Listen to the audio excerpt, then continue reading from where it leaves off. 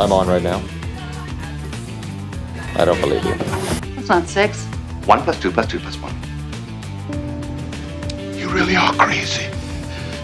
Well, that's just like your opinion, man. Me? No, come on. Don't be crazy.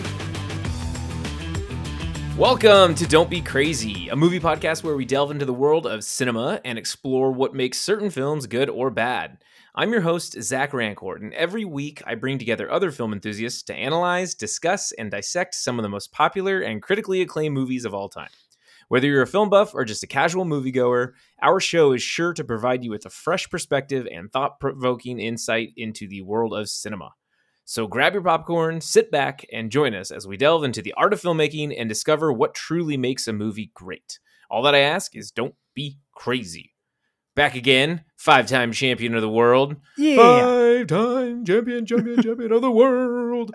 David Dassoff from the Geek Garage podcast. It's great to have you back, sir. This is several episodes, but I am excited to talk about this movie film with you. But for anybody who is just joining us, welcome. Why don't you introduce yourself? I am David Dassaw, host of the Geek Garage podcast, as you said, one half of the hosting staff there. I say staff as in for like a professional operation. Paid staff with donuts in the kitchen and everything. Exactly.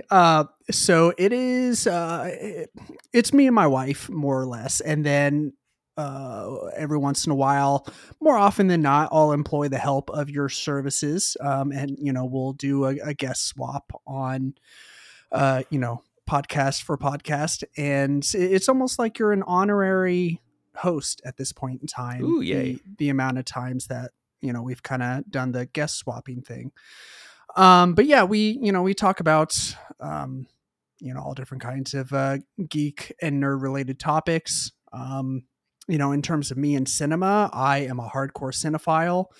I'd say horror is probably, it's been like a sleeper cell in my life. Like I enjoyed it passively growing up, but now, like, I don't know, within the last couple of years, it's been like a freight train from hell, just like charging through my life. And it's just like, what's up, David?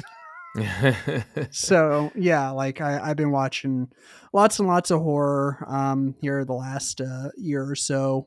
Just catching up on all the classics that I missed growing up and watching all the new stuff. And so yeah, but I enjoy so many other films, especially today's film that we're going to discuss. So yeah. Well, thanks for coming on again. And Absolutely. I think you're right. This could be classified as a horror film if you really break it down. But today we are going to be discussing Last Action Hero from 1993. Now, fun fact, in the infancy of the Don't Be Crazy podcast, we actually recorded an episode on this, but due to technical difficulties, it was never posted. So it has been a few years since we have done that, and I don't remember anything we talked about, to be quite frank. So I was like, let's do this again, and let's get David on here because he knows action stars and he knows shit movies that are also good movies that people are just crazy about. So yeah, I I have garbage opinions, which means that I'm good for this type of movie. Like I love shit that like other people love to hate on. So this was a fun one. I'm excited to dive into it. Me too. It was directed by John McTiernan, who did Die Hard, Predator, and The Hunt for Red October, to name a few. It was written by Zach Penn, Shane Black, Adam Leff, David Arnott, and William Goldman and Carrie Fisher had some script presence too, which is pretty crazy. So yeah, that's right. That's cool. Princess Leia herself. Yeah. Stars Arnold Schwarzenegger, Charles Dance, Austin O'Brien, F. Murray Abraham, Bridget Wilson Sampras, Tom Noonan, Robert Prosky, and Frank McRae. Critically, on IMDb, it did not do so well. It was a 6.4 out of 10, which isn't terrible, actually. That's a D, that's passing. But on the tomato meter for Rotten Tomatoes, 40% for that critic score and 47% for the audience score. So people didn't like this for some reason. I wonder if they were watching the same movie, but they didn't like it. Yeah, that's bogus. I mean, like, Yeah, I don't really understand that. That's No. stupid to me. I watched it on Netflix, and it is also available on Hulu. What did you Mhm. watch it on?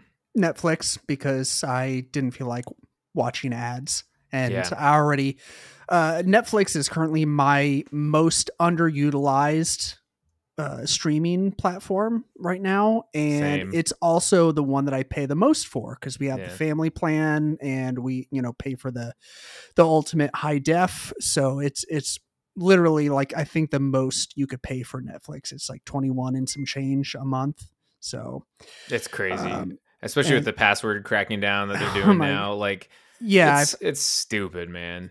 I've seen people like take screenshots of if it's not their account, they're sharing it, and that like their login screen just says like I forget what it says. It's just like, looks like you're using this account from a Wi-Fi that's different than the one it's registered under or something like that. And I'm like, it has begun. So stupid. It's Yeah. just crazy, man. I mean, I also don't really watch Netflix much. I don't subscribe to it. I am a password borrower. Mhm. So I'm just kind of waiting to see what happens. But Yeah. yeah, it's just one of those things that the content it started out good, and is one of the first real streaming services. But Netflix has dived down so much; they've gone downhill so much, Mhm. and it's their original content is just not as great as it used to be. I mean, you still get No. like Black Mirror, and I Think You Should Leave, and then sometimes there's a good documentary. But a lot of the things seem like facsimiles of what they were, and so it's like, oh, sweet, this same true crime documentary. Yeah, So, yeah. I think you are right. I don't want to go off on too much of a tangent with this and take Mhm. up too much time, but yeah, like you were saying, Netflix was the leader in original content, and now I feel like that has branched off to more of in the realm of HBO, who's kind of always been the leader in original content, especially since like the days of The Sopranos, and it's only gotten better. And recently Apple TV Plus. Like Mhm. I finally started watching Ted Lasso. So good. I now understand what all the hype is about. It's so good. Yeah, and Silo is fucking amazing. I normally don't dig on utopian / dystopian shows because or movies because they're always like young adult, but this one isn't, and it's got Rebecca Ferguson in it, who's amazing. Amazing. And they got some other great stuff on there. So You wanted a utopia, but instead you got a fruitopia. That was from The Simpsons. That was when Stephen Hawking was on The Simpsons. He typed it with his little computer. That was hilarious. Yeah. So for Last Action Hero, the budget was $85 million. And in the US and Canada, it grossed $50 million. Opening weekend, which was on June 20th, 1993. So we're coming up on the 30th anniversary. Can you believe that? $15.4 million, we'll say. Gross worldwide, it made $137.3 million. So kind of successful, but not as successful as you would think with a huge, huge name like Arnold Schwarzenegger, who was like the king of the 80s and 90s. Right. But we'll get into that. So Charles Dance, the Glass Eye villain in this one, he said in an interview that after being told that he won the part that was originally turned down by Alan Rickman because of the salary, he wore a t-shirt on set that said, "I'm cheaper than Alan Rickman." And I think that's great because just poking fun at the great Alan Rickman. Also, Tim Curry was considered for the role of Benedict, who was the villain. I think Tim Curry would have been fantastic. He would have been like, "Your stolen credit card." Yo, stolen credit card. Yeah, like- 2 plus 1. Yeah, it's so funny. I when I first learned that he was the original Pennywise, I was like, "You mean that fucking desk clerk from Home Alone 2? The one that was friends with Rob Schneider?" Like, Yeah. like We love you. like, how am I supposed to take that clown seriously? I mean, am I supposed to? Oh, he's great. Anyways. So good. So just after Frank's house explodes, the black cop says 2 days to retirement as a nod to Roger Murtaugh, played by Dana Glover, from the Lethal Weapon film franchise. And at that point, a soundtrack excerpt from the Lethal Weapon theme plays in the background. It's like a saxophone that was always prevalent in the Lethal Weapon movies. And I noticed that when I saw it when I was younger. When Danny Madigan is arguing with Jack Slater over checking to see if Benedict is dead after the two play chicken, he makes a reference to a villain in Die Hard, also directed by John McTiernan, who comes back at the end of the movie after being presumed dead. Shortly afterwards, a soundtrack excerpt from the Die Hard theme plays in the background. I did not pick up on that one, though. So for anyone who hasn't seen Last Action Hero, here is a spoiler-filled synopsis. Go ahead and fast forward about 3.5 to 5 minutes if you don't want to hear it. Danny Madigan is a 10-year-old boy living in a crime-ridden area of New York City with his widowed mother, Irene. Following his father's death, Danny takes comfort in watching action movies, especially a series featuring the indestructible Los Angeles cop, Jack Slater, at his local movie theater owned by Nick, who also acts as the projectionist. Nick gives Danny a golden ticket once owned by Harry Houdini to see an early screening of Jack Slater 4 before its official release. During the film, the ticket stub magically transports Danny into the fictional world, interrupting Slater in the middle of a car chase. After escaping from the pursuers, Slater takes Danny to the LAPD headquarters, where Danny points out evidence of the fictional nature of Slater's world, such as the presence of numerous attractive women and a cartoon cat detective named Whiskers, and says that Slater's friend, John Practice, should not be trusted as he killed Mozart, since he is played by the same actor as Antonio Salieri in Amadeus. Though Slater dismisses all of this as part of Danny's wild imagination, Slater's supervisor, Lieutenant Decker, assigns Danny as his new partner and instructs them to investigate criminal activities related to mafia boss Tony Vivaldi. Danny guides Slater to Vivaldi's mansion, recognizing its location from the start of the movie. There they meet Vivaldi's henchman, Mr. Benedict. Danny later claims that Vivaldi and Benedict were the ones who killed Slater's second cousin, but Slater has no evidence, and they are forced to leave. However, Benedict is curious as to how Danny knew, and he and several hired guns follow Slater and Danny back to Slater's home. There, Slater, his daughter Whitney, and Danny thwart the attack, though Benedict ends up getting the ticket stub. He discovers its ability to transport him out of the film and into the real world. Slater deduces Vivaldi's plan to murder the rival mob by releasing a lethal gas during a funeral atop a skyscraper. He and Danny go to stop it, but are waylaid by Practice, who reveals that Danny was right. He is working for Vivaldi. Whiskers kills Practice, saving Slater and Danny, and the two manage to prevent any deaths from the gas release. Learning that Vivaldi's plan has failed, Benedict kills him, and he uses the stub to escape into the real world, pursued by Slater and Danny. Slater becomes despondent upon learning the truth, as well as his mortality in the real world, but cheers up after spending some time with Irene. Meanwhile, Benedict devises a plan to kill the actor portraying Slater in the movie, Arnold Schwarzenegger, after which he can bring other villains from other movies into the real world and take over. To help, Benedict brings the Ripper, the villain of Jack Slater 3, to the premiere of Jack Slater 4 to assassinate Schwarzenegger. Danny and Slater learn of this and race there. Slater saves Schwarzenegger and kills the Ripper. Benedict appears and shoots Slater, critically injuring him. Danny subdues and disarms Benedict, allowing Slater to grab his revolver and shoot Benedict in his explosive glass eye, killing him. However, the blast causes the stub to be lost. With Slater losing blood, Danny knows the only way to save him is return him to the fictional world where it will become a mere flesh wound. The ticket stub falls in front of a theater playing the film The Seventh Seal, where the figure of Death emerges from the screen. Death appears before Danny and Slater after they arrive at the theater in a hurry. Danny holds Death at gunpoint, but Death clarifies he was simply curious. Jack Slater is missing from his lists of when people will die, and Danny is slated to die as a grandfather. Death then suggests searching for the other half of the ticket. Danny finds it and is able to take Slater back into his movie, where his wounds instantly heal. Danny returns to the real world before the portal closes. A recovered Slater then enthusiastically embraces the true nature of his reality when he talks to Decker about his new plan, appreciating the differences between the two worlds. Danny and Nick share a heartfelt moment reminiscing their past, while Slater drives away on the screen, waving goodbye. So that's Last Action Hero.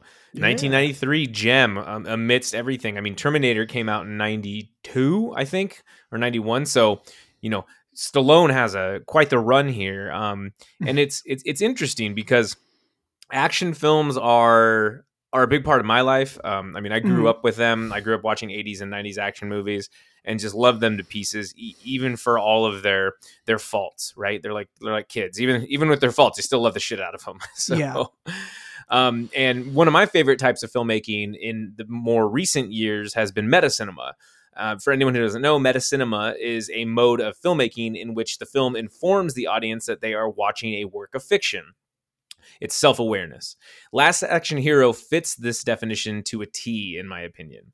But David, in your opinion, how is metacinema done right? And I'm thinking Last Action Hero walked, so films like Scream, Tropic Thunder, and Cabin in the Woods, and even Free Guy could run, basically. Mm-hmm. Yeah. So I think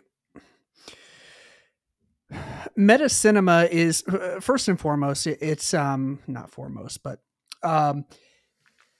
it's like one of those things where it's difficult to define despite you just defining it. But like it's best described with examples, like, and you know it when you see it. Mm-hmm.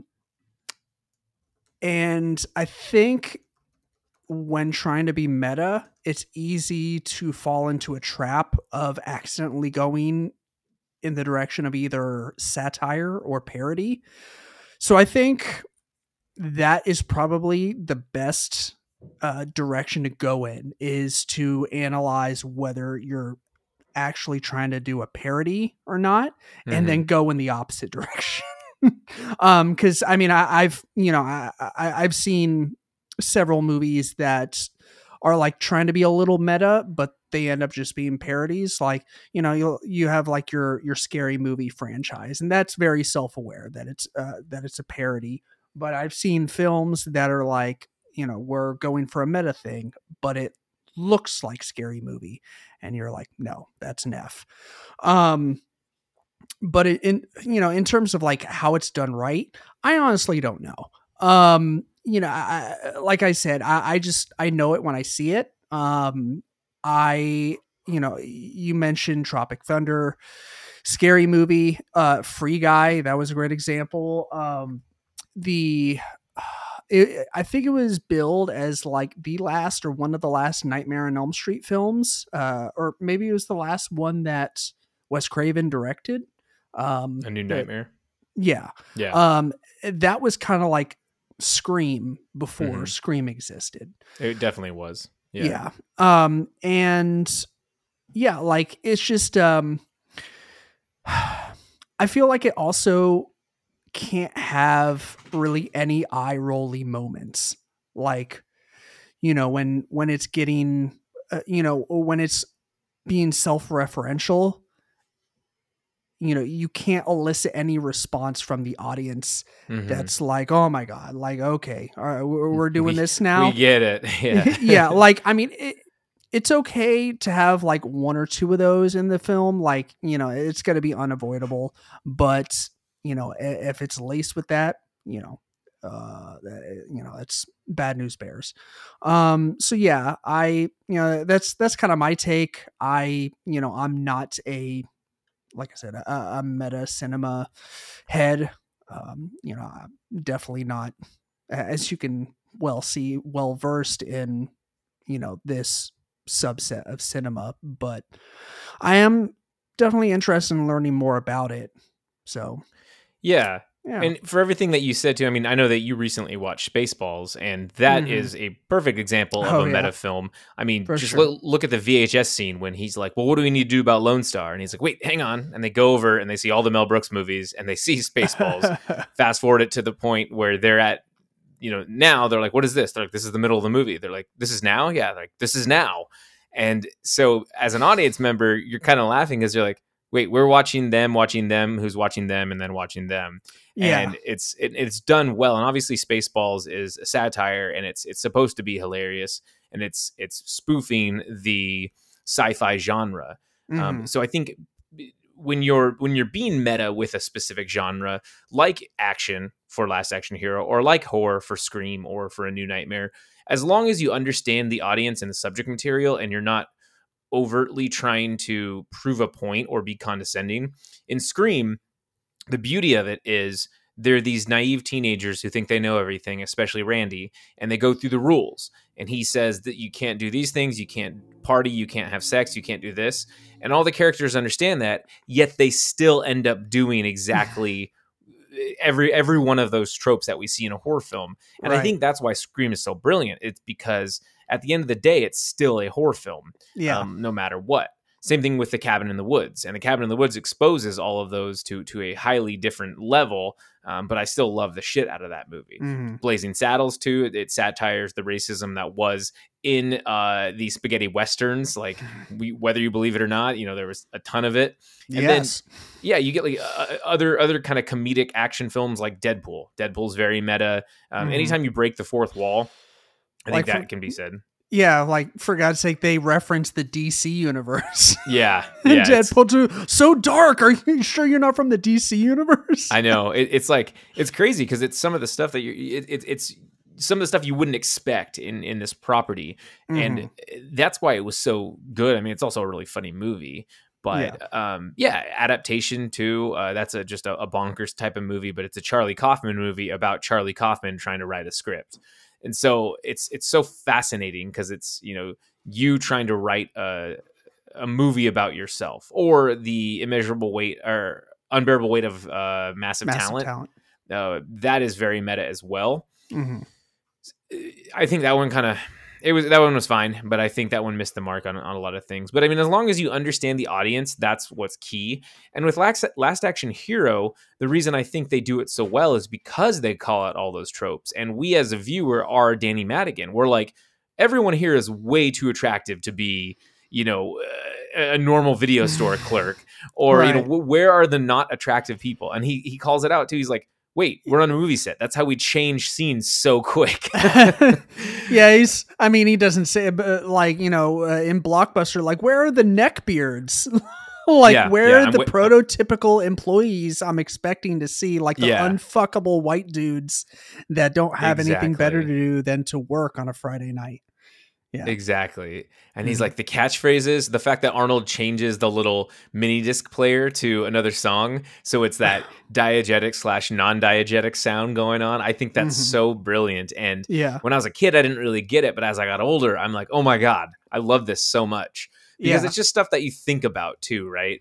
And for as ridiculous as it is, even when they go into the real world, there are higher stakes, like Arnold can get shot in the chest, but it's still a movie at the end of the day, because he gets shot in the chest and he doesn't die. He throws Danny up on the roof with ease. He does all of these things as a fictional character, and you're still like watching an action film that's outside of an action film. Yeah, for sure. But I think for all those things and more, that meta can really hit the mark if you know your audience and you have a good director and writer at that too, writers. Yeah, agreed. So Arnold Schwarzenegger, you say his name to anyone, and I'm sure you'll get someone impersonating his voice or talking about his muscle-bound action career. They're going to go, get to the chopper or whatever, right? You're going to have someone say, it's not a Tuma. So he did have some hardcore action classics like Conan and Predator, but he also put in great work in deeper films like Total Recall and True Lies. Total Recall is actually my favorite Arnold movie of all time, and I love the shit out of that movie. So I want to ask you, is Arnold a good actor? So I think so.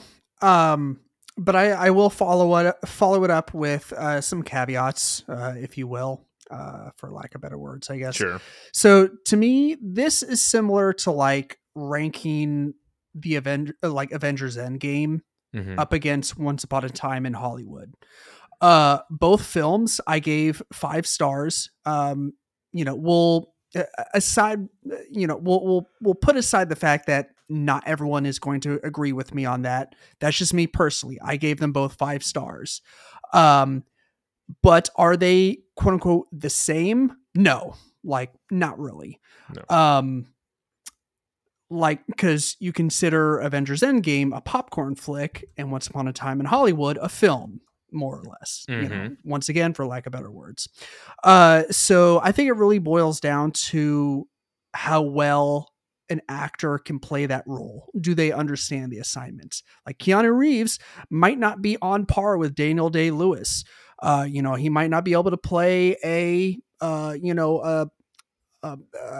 sewer, what's a male seamstress, a tailor. Taylor. There we go. Let's say that. Or an oil monger baron. Yeah. But you can't imagine anyone else as fucking John Wick as Keanu Reeves can knock out that role. So, bringing it back around, as long as Arnie understands the assignments, which in most cases I think he does, I believe we can consider him to be a good actor. Yeah. So exactly. He fits the roles that he's cast into, and he plays them really well, and he gives it some heart.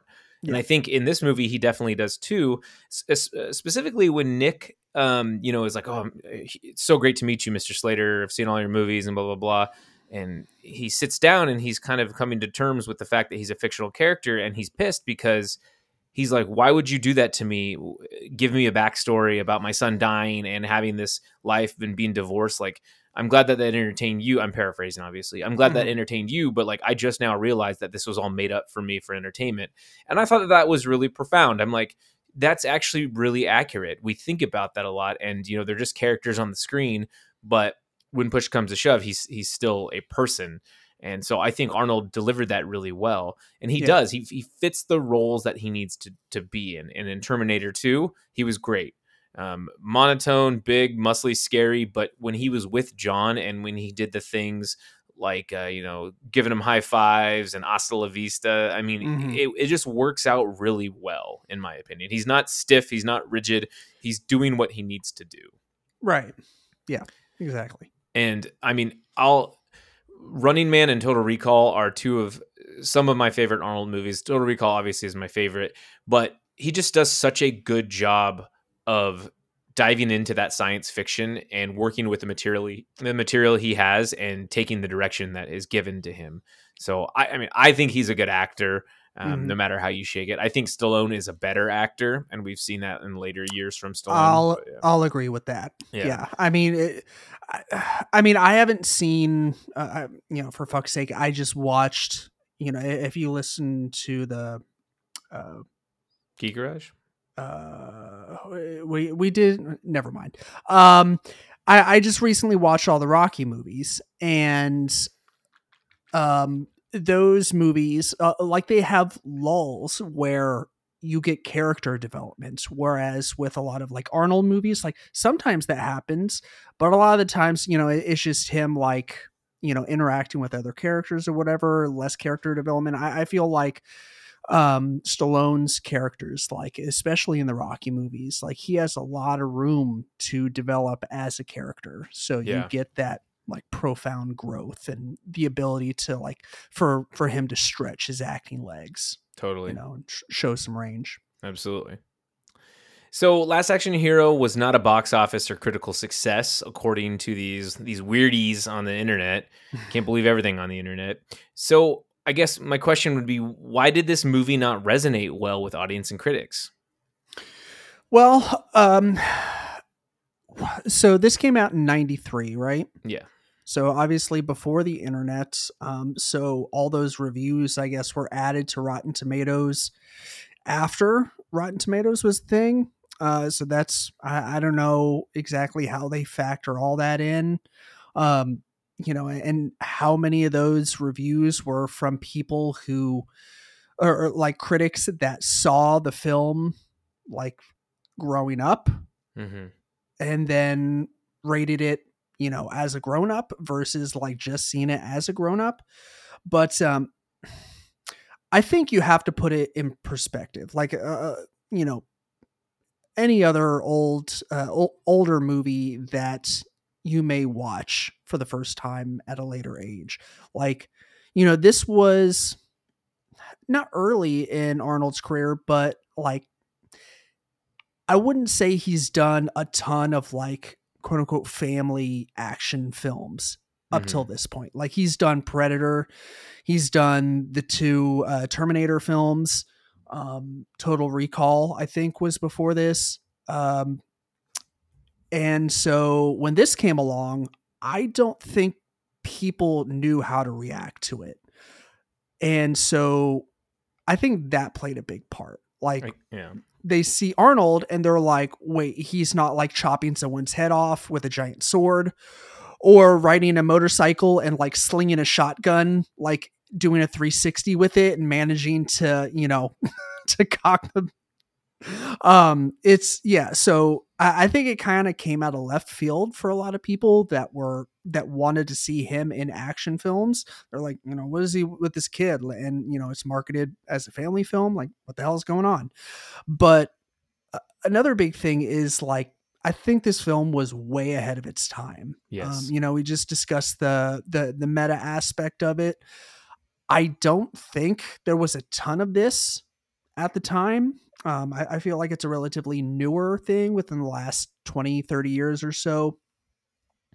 And yeah, like, I texted you about 20 minutes after I started watching it, and it had been a long time since I've seen this movie. So I, while I was watching it, I didn't have too much recollection of watching when I was younger. I recognized certain parts, but for the most part, I was like, man, I really has been a long time since I've seen this. But, when the kid is like getting chased around at the beginning, like I think it's in an apartment, in his apartment, or his apartment. Yeah, that felt straight out of like any Marvel property right now. Like that whole sequence, I was like, this is a Marvel movie. Yeah. And I don't mean that in a bad way. I mean that in a good way. Like the fun, like back and forth, the quick cuts, like, the camera movements and following him around and, getting chased after. Like, it felt like fun action that we'd see today. And I was like, holy shit, like, this movie is doing what, like, the type of filmmaking that we love to see in like Marvel and action and comic book movies nowadays, but it did it in 93, almost 30 years ago. Like I said, it's just this felt way ahead of its time. So I think those two aspects played a major factor in why this was probably not super well received in theaters. Yeah, I think you're right. I just think audiences weren't ready for it. You have the draw of Arnold Schwarzenegger. I mean, he had done Kindergarten Cop and Twins at that point, which were two vastly different films from what he previously has done, his 80s action spectaculars. Sure. But I mean, he followed up this movie with True Lies, right? And like, that movie's just absolutely incredible. And then he goes to Junior, which was terrible, where he plays a pregnant doctor, and that was God. Weird. He even says the line in it too, which is super topical now: "My body, my choice." And I was like, "Oh snap!" It's pretty awesome. Right. Yeah. So I mean, he definitely he goes back and forth, because in '96, Eraser, but then also in '96, Jingle All the Way. It's like a 1-for-1 type of thing.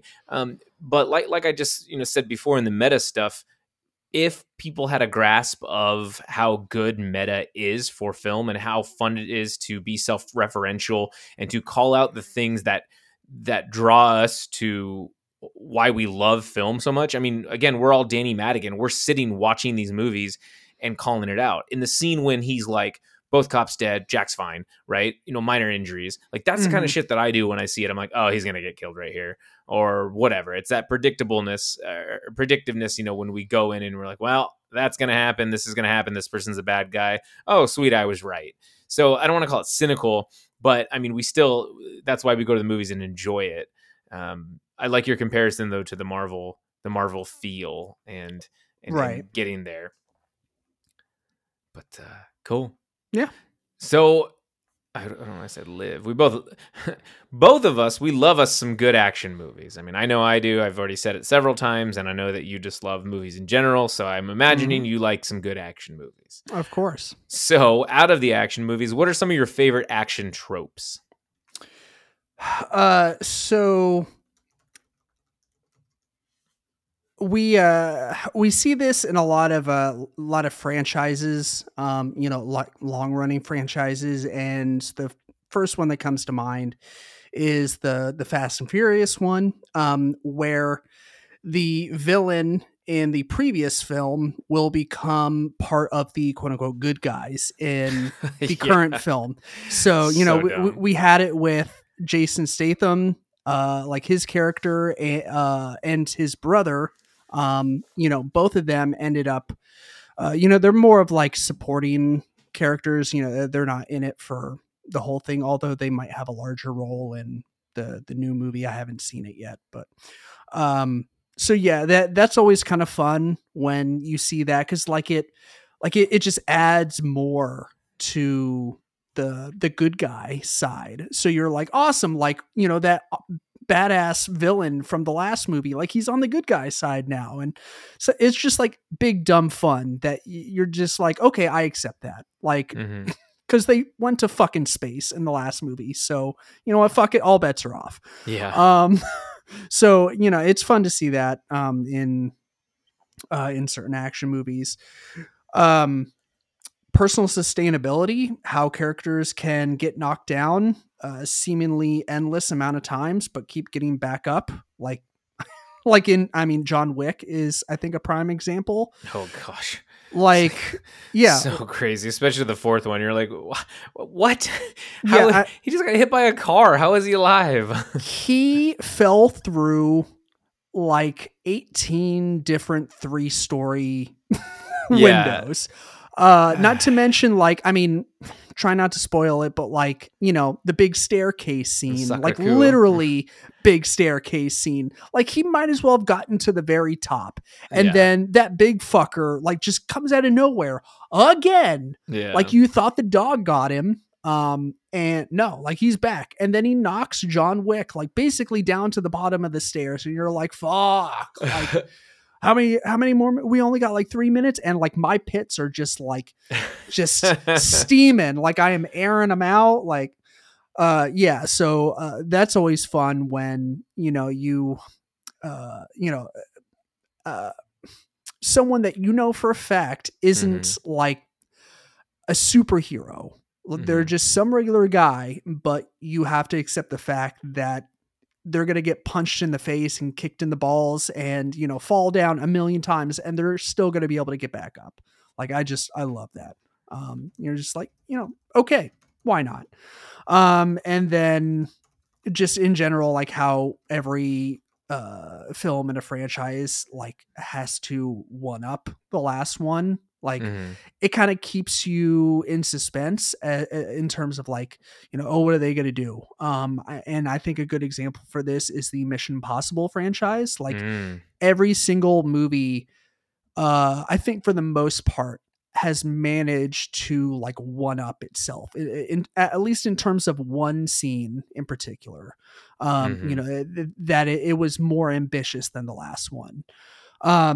I am kind of bummed about the new one, how they've already shown so much footage, either behind the scenes, making of, or in the trailer itself, of the infamous motorcycle jump off the cliff, and he base jumps. That was apparently the scene where he broke his, I think, foot or ankle or leg, or maybe all three. And so he was out of commission for a really long time, and they couldn't film because Tom Cruise, of course, insists on doing his own stunts.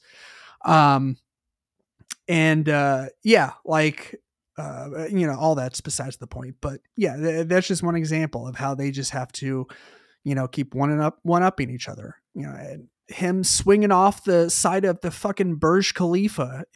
So yeah, that's kind of some of my favorite action tropes. I feel like yours are probably going to be better, but those are just some of mine. I agree with you on those ones. I mean, those are ones I don't even think about, quite honestly. And then I'm like, oh yeah, duh, that makes sense.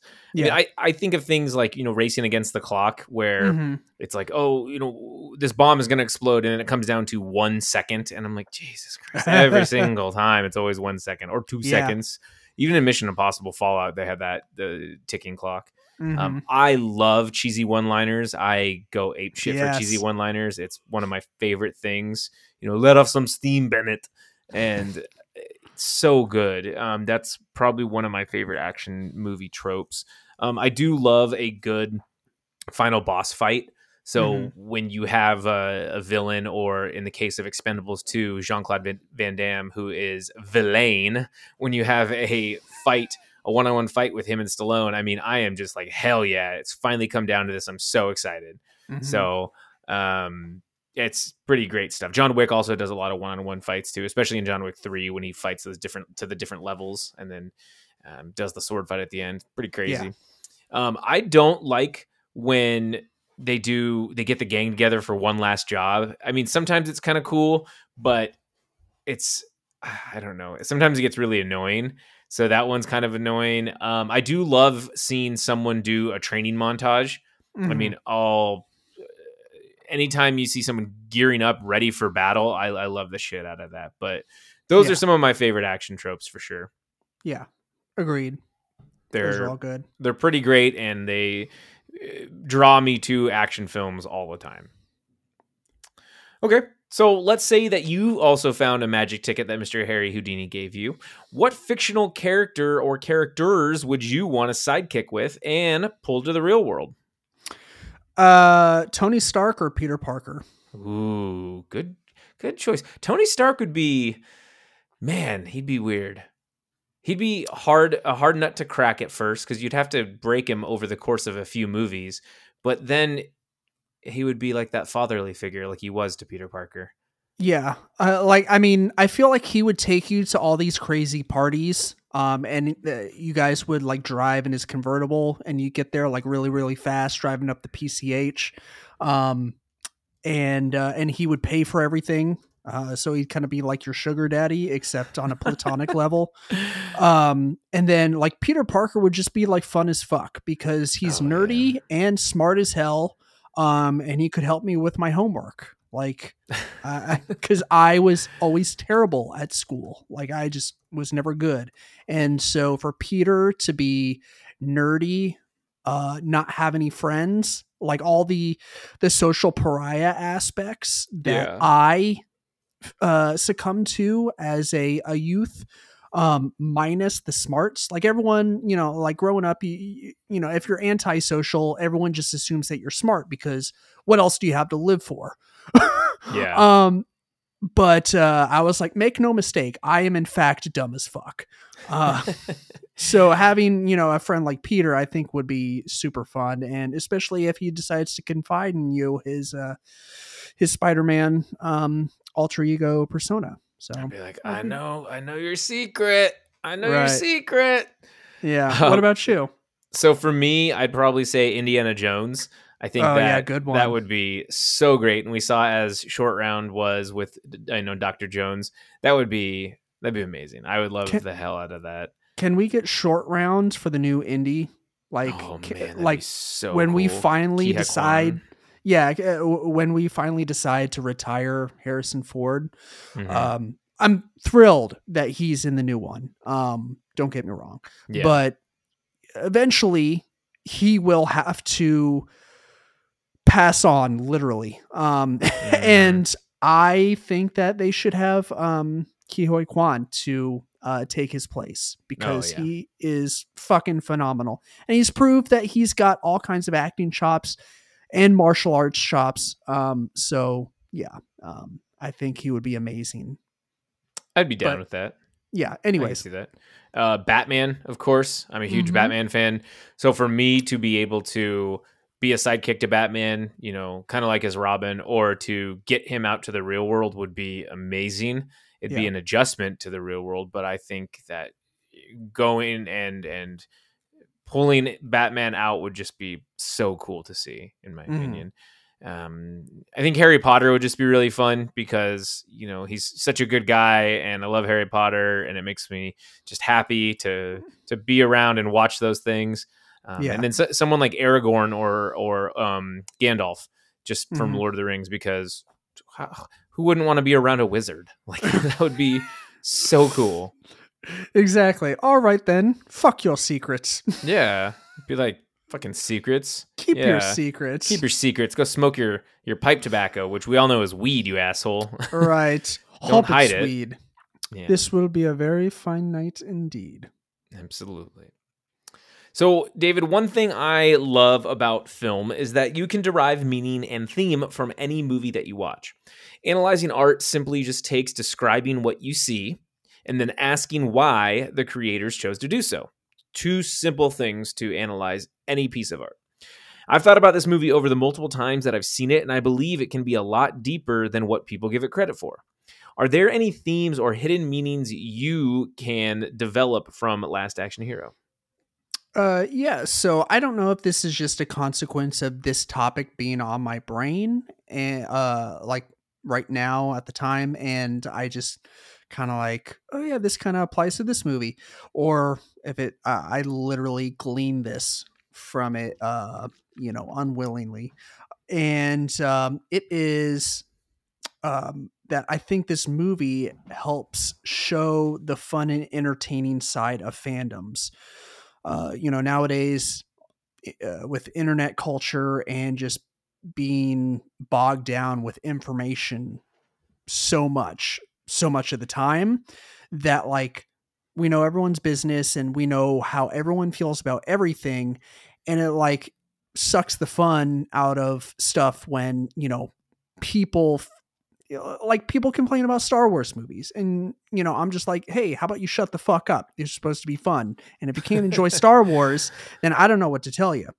And so I feel like right now it's become more increasingly difficult to enjoy stuff for what it is, rather than have these like rather than like trying to set aside your high expectations, and like demand from the creators that this be the most epic piece of art that they've ever made in their entire lives. Mm-hmm. And I think that, like I said, this movie helps show us like, that things can be fun and that fandoms are fun. Like we see the kid point out like all the cliches and tropes that we all see in action films to prove his point that they are in fact in an action movie. He writes "fuck" on the card and he says, "Say this," and he's like, "Grow up," and he's like, "You can't say it because it's PG-13," and I'm like, that is awesome. Right? Yeah, exactly. And like we go learn everything there is to know about, the movie or show or comic book or whatever that we've decided to obsess over, and then we try to find other people that also obsess over that thing, and this can lead down two roads. Like this could be healthy. You can take this in a healthy direction, or you could take this in an unhealthy direction. Mm-hmm. You can accept things at face value, accept that not everything within your fandom is going to be perfect, and take things with a grain of salt, enjoy the things that you do enjoy, and understand that if new stuff in that fandom or franchise comes out that you don't particularly like, it doesn't erase the past, that the stuff that came out previously that you do love is still in fact there, and that new stuff may actually be something that someone else enjoys. Mm-hmm. That is the ideal place to be, in my opinion. And I think that this movie like kind of subtly does a good job at like in its meta-ness, like reminding us that, like these films are here for us to enjoy and have a good time and, forget about, the gas bill for a couple hours. Gas bill. Yeah. Gas, man. How do they know I got gas? Cable guy. You just described Star Wars fans, David. I mean, that is Star Wars fans to a T. They are the ones that, don't change the past. And then when Rian Johnson comes in and does The Last Jedi, people are like, well, yeah, don't change the past. But then others are like, well, we want something different because we don't like The Force Awakens. And then he changes it and people are like, well, this is stupid because it's different. I'm like, well. Yeah. It's like, we want something different. Okay, here's something different. No, not like that. Not that different. We want something else different. I don't want no broom boy. Yeah, so. Different. It's like, we didn't want to see where the blue milk is made. Like. Right out of the teat. Right. It's just, shut up. Like, just watch it and be happy. Those toxic fandoms. I mean, I think, and if I may, you're getting at the difference between passion and obsession for things. And I think it's very important to be passionate about film. Like I'm very passionate about film, but I am not obsessed with movies in the sense of it's going to ruin my life if they change, they gender swap a character. I'm going to be like, I just want to ask, why is this movie even necessary if you're just doing a remake? Like, if you're adding something new to the existing story, then hell yeah. But if Yeah. you are just doing a remake for dollars, then that will make me mad. But like, I don't get upset as much with things. I mean, I'll be like, well, that was a waste of time. And I'll be like, well, that movie really sucked. I was looking forward to it. Like we were talking about Halloween, I mean, I forgot about that movie when it was done. I'm like, well, that sucks. So Right. it is what it is. Yeah. But yeah. Yeah, it's kind of funny we're on this, little subtopic, but because I just finished reading Misery by Stephen King. Of course, Mhm. so Love many that movie. people. Yeah, very popular movie. One of the most, if you say like name 3 Stephen King film adaptations, most people are going to name Misery, Mhm. and for good reason. I actually think the movie is a bit better. Like I rank that high up with like Fight Club as like So just good. a smidge better than the book. Mhm. And that kind of that was like cluing into obsessive fans before it was really an internet thing. Yeah. Like, but before it was so pervasive, with the wealth of information and technology, is you have Annie Wilkes, this character who her day is just wrecked when she finishes Paul Sheldon's final Misery novel and comes to learn that she dies. Like she literally like she trashes the room that he's living in and goes nuts.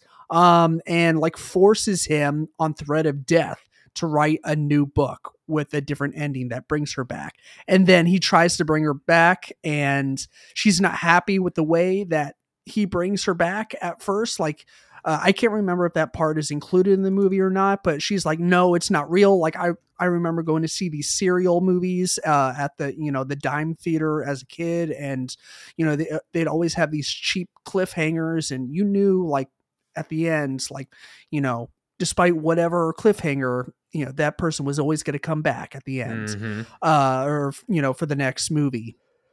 And so she was, she's like there literally telling him how to write his book. Yeah. And it's crazy. Like that book was written in 87, I think. And here we are in 2023. And that's basically part of internet culture is Yeah. like a bunch of fuckheads on Twitter bullying writers and directors and producers into making a movie a certain way. It's like, Yeah. fuck off. Like give them enough trust to do their thing. Like quit dictating like what it should be. Just shut the fuck up and be happy with what you get. So Yeah. anyways, sorry, soapbox moment over. I dig it. I mean, I definitely get upset at times when I'm like, stupid, that was a dumb way. Right. Like we were talking about Scream 6, Right. and I won't spoil anything, but fucking hated the ending. And at the same token, though, I loved everything else. And I'm like, you know what? Whatever. That is what it is. If that's the route they want to go, then that's fine. But Right. I still enjoyed the movie as a whole. Mhm. But so for Last Action Hero, my theory, and this is what I was thinking about, is that the movie focuses on the theme about the damage that is done when you grow up as a boy, specifically a boy without a father in your life. Danny doesn't have a father in his life, and they make that apparent from the get-go. And he sneaks out. I mean, the kid he gets mugged, goes to the police station. What does he do? He doesn't go home. He goes to a fucking movie theater. It's his escape. It's his Right. his way to deal with his trauma. And his parent, his surrogate father, is Jack Slater. It helps him escape. I mean, I lost my dad when I was young, and I'll just tell you that I have found ways to grow up to be a man, quote unquote, and to look at surrogate father figures through works of fiction and vicariously through friends and people that I know. So, I mean, I could see that. I mean, to a point, I've never been sucked into a movie screen before, but I think there's a lot of metaphors that go into that. And I think that once he comes into the life, you get that wonderful scene with Irene and Jack staying up all night just talking. And Jack kind of reprimands Danny for lying to his mom and not saying all these things. And, he's on Irene's side. And so he's just like, great, I made him a wussy. It's like, dude, this is like your dad. So I think that the movie could be, a theme of it could be the damage that is done to boys that grow up without a father in their life. Yeah, that's an excellent excellent takeaway. I never even thought of that, so I'm glad you weighed in with that. We could go on forever about that. I mean, that's why I love analyzing film, is because you can just break down any fucking movie you can think of. You could break down Clueless and find a meaning behind it, and there are plenty of meanings because that movie's fantastic. But it is fantastic. You know what I'm talking about. So it also has Paul Rudd at 18/50 / the same age that he always is. It's pretty incredible. much. Yeah. Okay, so John McTiernan, he directed this movie, Last Action Hero. He is an action directing legend. He did The Hunt for Red October, Predator, and Die Hard, to name a few. I mean, Die Hard is like one of the best action films of all time. It's one of the most renowned action films of all time, and same thing with Predator. He's a man with his finger on the pulse of the action genre. So it may seem hard for him to pivot to something like meta cinema or comedy. But could this movie have been directed by anyone else, in your opinion? So I think so. I think he was definitely best suited for this. I don't know if any other directors were up for the potential role of directing this movie, but I do think he was probably the most suited at the time. I think I texted you earlier about this, whether you meant, directors that at the time could have done this. So I tried to teeter the line of both of directors at the time and directors that are, like directing stuff nowadays that, theoretically, if they were to release it now. So Rob Reiner, I think, he did Misery, he did Princess Bride. He's a very versatile director. Like, he's a guy who gets the theme and the nuances. Like, he understands the project. Like, he knows what to do and can curtail accordingly. Because like the Princess Bride, like I mean, we've all seen the meme. It's like every single film genre, but I think above and beyond, it is, a romance tale. And yeah. And then he also puts out Misery with one of the most horrific bludgeoning scenes of all time. And it's not even to a head. It's just to a foot. But yeah. So I think that he could have done a pretty good job. Ben Stiller, with him doing Tropic Thunder, we mentioned that was also a meta style film, and then maybe James Gunn, because James Gunn is really good with like very soft, poignant moments, very emotional beats, and this film has all of those. And plus it's got action, and, James Gunn, he's done stuff with both Marvel and DC now, and has proved, his directing chops in the arena of action and, soft, poignant moments. So yeah, I think he would be pretty good as well. So I like those choices, and especially Rob Reiner. I mean, he so eclectic in his style and how he was directing. I mean, there's a run in there too when he does it from 1984 he does This Is Spinal Tap, 85 The Sure Thing, 86 Stand By Me, 87 The Princess Bride, 89 When Harry Met Sally. So you're jumping from like, coming of age tale, you got mockumentary, then coming of age tale, and then a kind of like fantastical children's story / just feel good movie, and then a romance movie, and then you go to Misery, a horror film, and then you go to A Few Good Men in 92, North in 94, The American President in 95, Ghosts of Mississippi in 96, and then he kind of peters off there a little bit. But that is an incredible 10-year run where I've seen all those movies and like just a great job. So I think that would be really cool to see what Rob Reiner could do with this movie. And to add some action, especially like you're saying with Princess Bride, and kind of making fun of that story tale or fairy tale kind of storytelling. So, okay, I could see that. James Gunn, I am not as fanboy as everyone else is with him, but he does know how to make a fun ensemble cast film. And so like I still haven't seen Guardians 3 yet, but I mean I'm gonna see it just because he's done a great job. And he actually did a really good job with the Suicide Squad Redux remake, whatever you want to call it. Just throw away the previous one and do this one. What are we? Bring Some back kind of the hashtag. Bring Suicide back Squad? the Ayer cut. Oh boy, no! I never want to see that movie ever again. Yeah, it wasn't great. I just, I think it's important that the director have a good grasp on the genre, and so people like Rob Reiner are a unicorn because he can kind of do it all.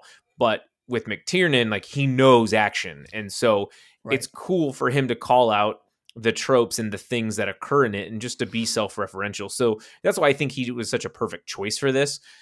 So I could see someone like a James Cameron doing a movie like this and doing big budget stuff for small budget payoffs, and like just kind of being like, why are we spending all that? Where's this money coming from? Right. Like, I think that's pretty smart too. Yeah. So finally, David, why don't we have giant action stars the likes of Sylvester Stallone or Arnold Schwarzenegger anymore? Can we ever get back to that 80s action blockbuster era? So this is kind of funny. I'm actually going to refute and say that we do still have plenty of big action stars today. Respectfully, of course. The problem is, or the issue, I'd say, is that we watched Arnold, Sly, and Bruce Willis with much younger eyes. Yes. We saw movies like Predator, Rocky, Die Hard. We all saw them as kids, and we took the movies for what they were. We saw these big action stunts, these top billed names doing amazing things, saying awesome one-liners, and all this stuff. And we were at that ripe age of like just being right in the cut of like where we'd appreciate it the most. And then you grow up with it, and and it's just like it ages like fine wine. So you can understand more of the faults, but you still you still hold it in very high regard because it has that nostalgic feeling attached to it. But I feel like effectively the torch has been passed on to the likes of actors like Jason Momoa, The Rock, Vin Diesel, John Cena, and Chris Hemsworth, just to name a couple.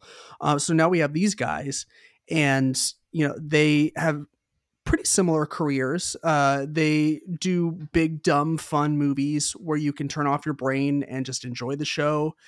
And, they also venture out and do more introspective and thoughtful films as well. So I don't think it's a matter of not having any more big action stars, big action blockbusters.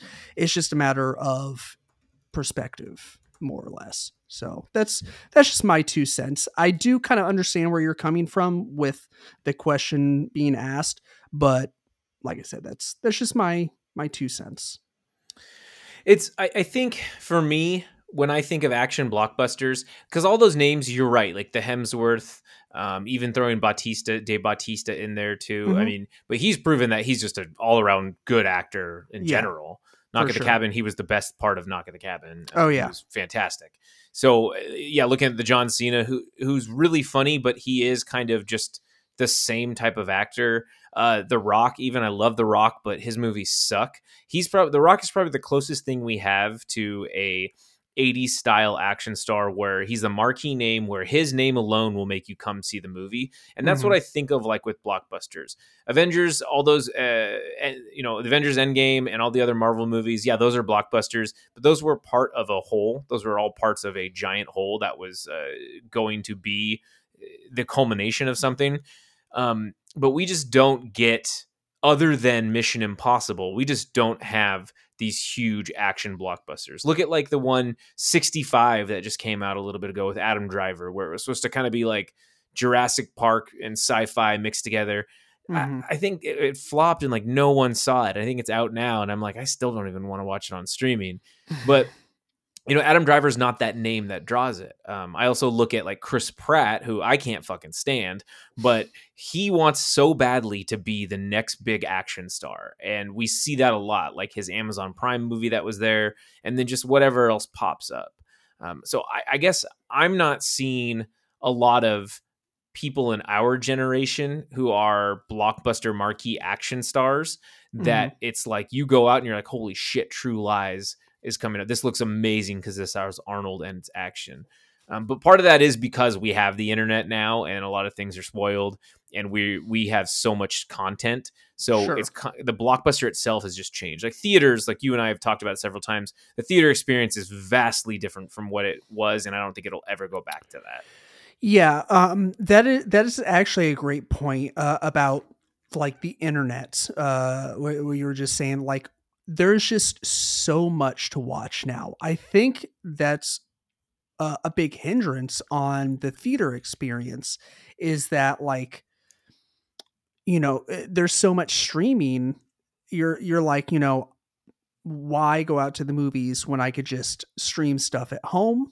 I can pirate it if I'm feeling lucky, or I could just wait 4 to 6 weeks and and buy it for the same price that I'd have to spend the movie or the money on to go see it at the theater. Whereas in the 80s and 90s, the theater was like this big deal. Where like, you'd go with your family or your friends and, it was like this big event, this big deal where you'd all go and you'd watch like the next Arnold movie or, like you said, just the next blockbuster. So it was a bigger deal than it kind of is now. Whereas like going to the movies, it's, like the pandemic just ruined everything. Yes. Yes, it did. And I don't mean, obviously it was tragic for many reasons. And the movie theater experience being affected by that is one of the lowest things on the totem pole in terms of the severity of the impact that the pandemic had. But it did have an impact. And, there's several things that happened. But like I said, one of the biggest ones was just making people lazy. And like, now that like theaters open back up and people are excited to go, but now like we really only go for like the next Marvel movie or whatever.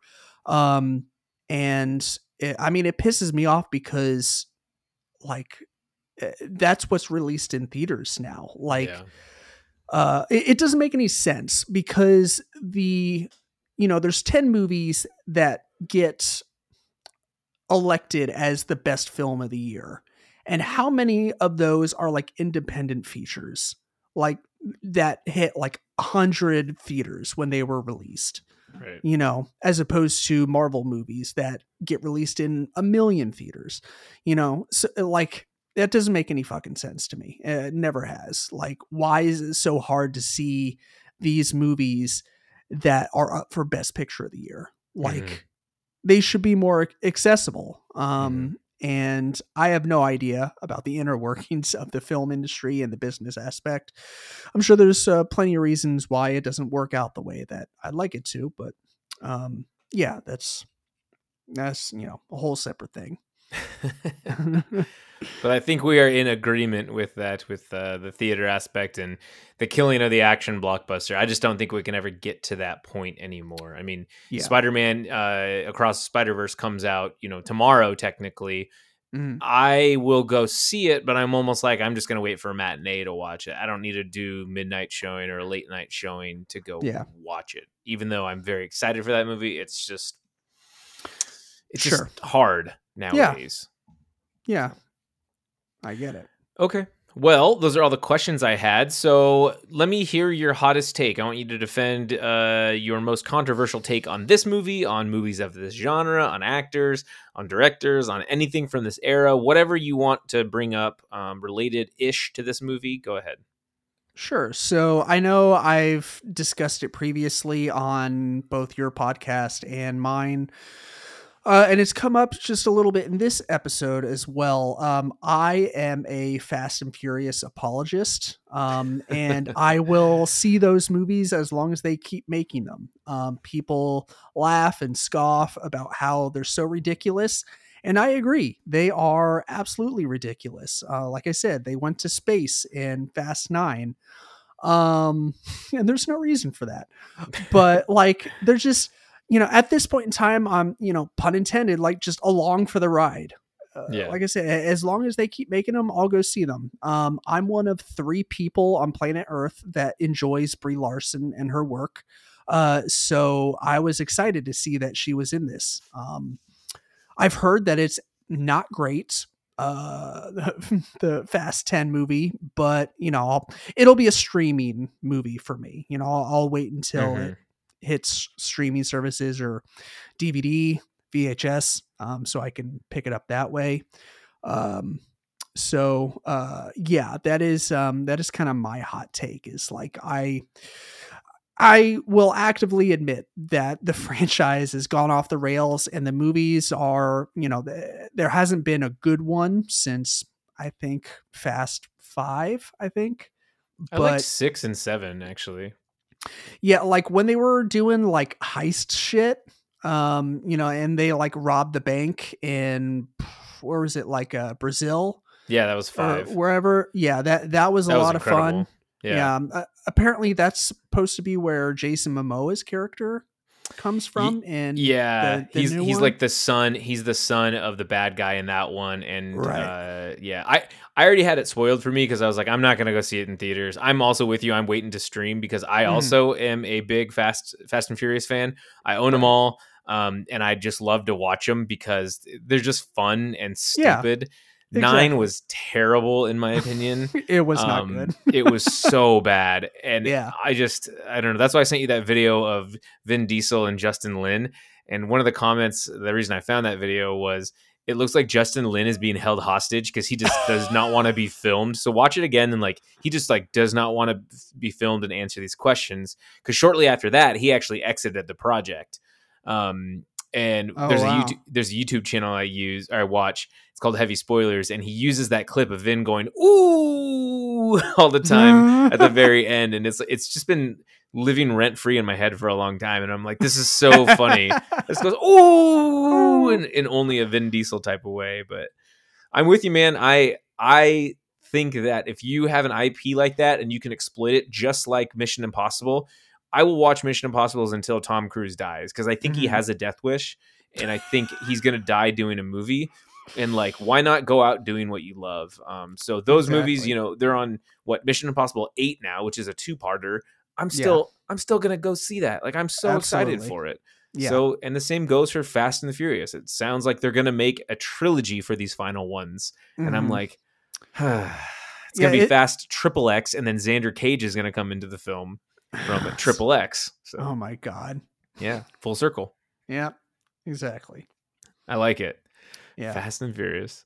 What about you? What's your hot take? So my hot take is this is just an idea that Danny was actually in a coma after he got mugged. He got mugged and jumped, and he never went to the police station. He was in the hospital. So everything from after he got mugged and handcuffed was all a dream. Everything else was all a dream, which would explain why it was so far-fetched that all this shit happened and that Danny is in a coma the entire time.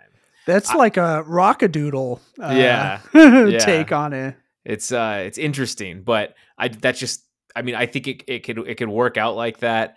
I mean, you could do that left and right. You could say that Nick is actually make believe and Danny just runs off to an abandoned theater and he actually doesn't watch movies. Like, why the hell are Danny's hands all like cut up? He has like scrapes and everything on his hands. I'm like, what is he doing? Is he a drug addict? But yeah, so that's my hot take. Nice. Yeah. Okay. I can dig it. Letter grade for Last Action Hero. David, what do you got? I'll give this, let's see. I was about to give it a star rating. I'm hooked into my letterbox mind frame. I'll give this a B. Yeah, I'll give this a B. Yeah. Okay. So I'm there with you. I'm a B plus though. I absolutely love this movie. I think it's smarter than what people give it credit for, and I want people to watch it more and more. It is not Arnold's best, but I love the crap out of it, and I think it is one of my favorites of his, at least. But yeah, so that's a B plus for me. Yeah. Okay, David, thank you so much again, as always. I love having you on the show. Why don't you tell the lovely folks where we can find you on the social medias? Yeah, so like I said at the top, host the Geek Garage podcast. We are on all podcast platforms. We are on the big three on social media: Instagram, Facebook, and Twitter, but we are the most active on Facebook. We have a Facebook group called the Geek Garage Podcast Fans and Listeners, where we have almost daily discussions and posts and polls and all kinds of fun content on there, where we gather new ideas for episodes. We actually haven't had an episode in about a month or so just fair warning. Mine and my wife's lives have been absolutely fucking crazy here lately. So we haven't been able to record. Doesn't mean that you can't still go and subscribe and like and listen to our content. So yeah. Exactly. That's exactly what you can do. Yep. Cool. Well, yeah, love the show. Love having you on. It's always great to speak with you about the movie films. And you're always like, go check out this horror movie or this Stephen King book, which I am like 9 weeks out on Libby to get the audiobook for. So yeah. Yeah, it's a good one. Not my personal favorite, but it's shorter of his works. It's about 12 hours on audiobook. That's pretty short. I don't think I've encountered anything less than that. I think Gerald's Game was around that, maybe like 10 or 11 hours, but yeah, it is like 40 2 or 44 hours, and then The Stand is like 47 hours. It's insane. So yeah, I own it. I got it on Google Books like for free, and I'm like, holy crap, this is long. Yeah, it's good, but it is long. Yeah, I wish I had the time and opportunities to sit down and actually read, but audiobooks just work so much better for me since I do a lot of crafting and I have a side hustle with crafts and stuff, so it's just easier for me to put an earbud in and listen to shit while I'm working and twerking like Megan Thee Stallion. I like it. Yeah, exactly. Okay, well, everybody, thank you for listening to the Don't Be Crazy podcast. Remember to follow us on Twitter at DBCrazyPod and at ZachDale60, where you can share your thoughts, give us film suggestions, tell us we are crazy, or just send us funny memes. Make sure you subscribe to our show on Apple Podcasts and leave us a 5-star review. Additionally, we're also available on every other major podcast app. Thank you for listening, and until next time, don't be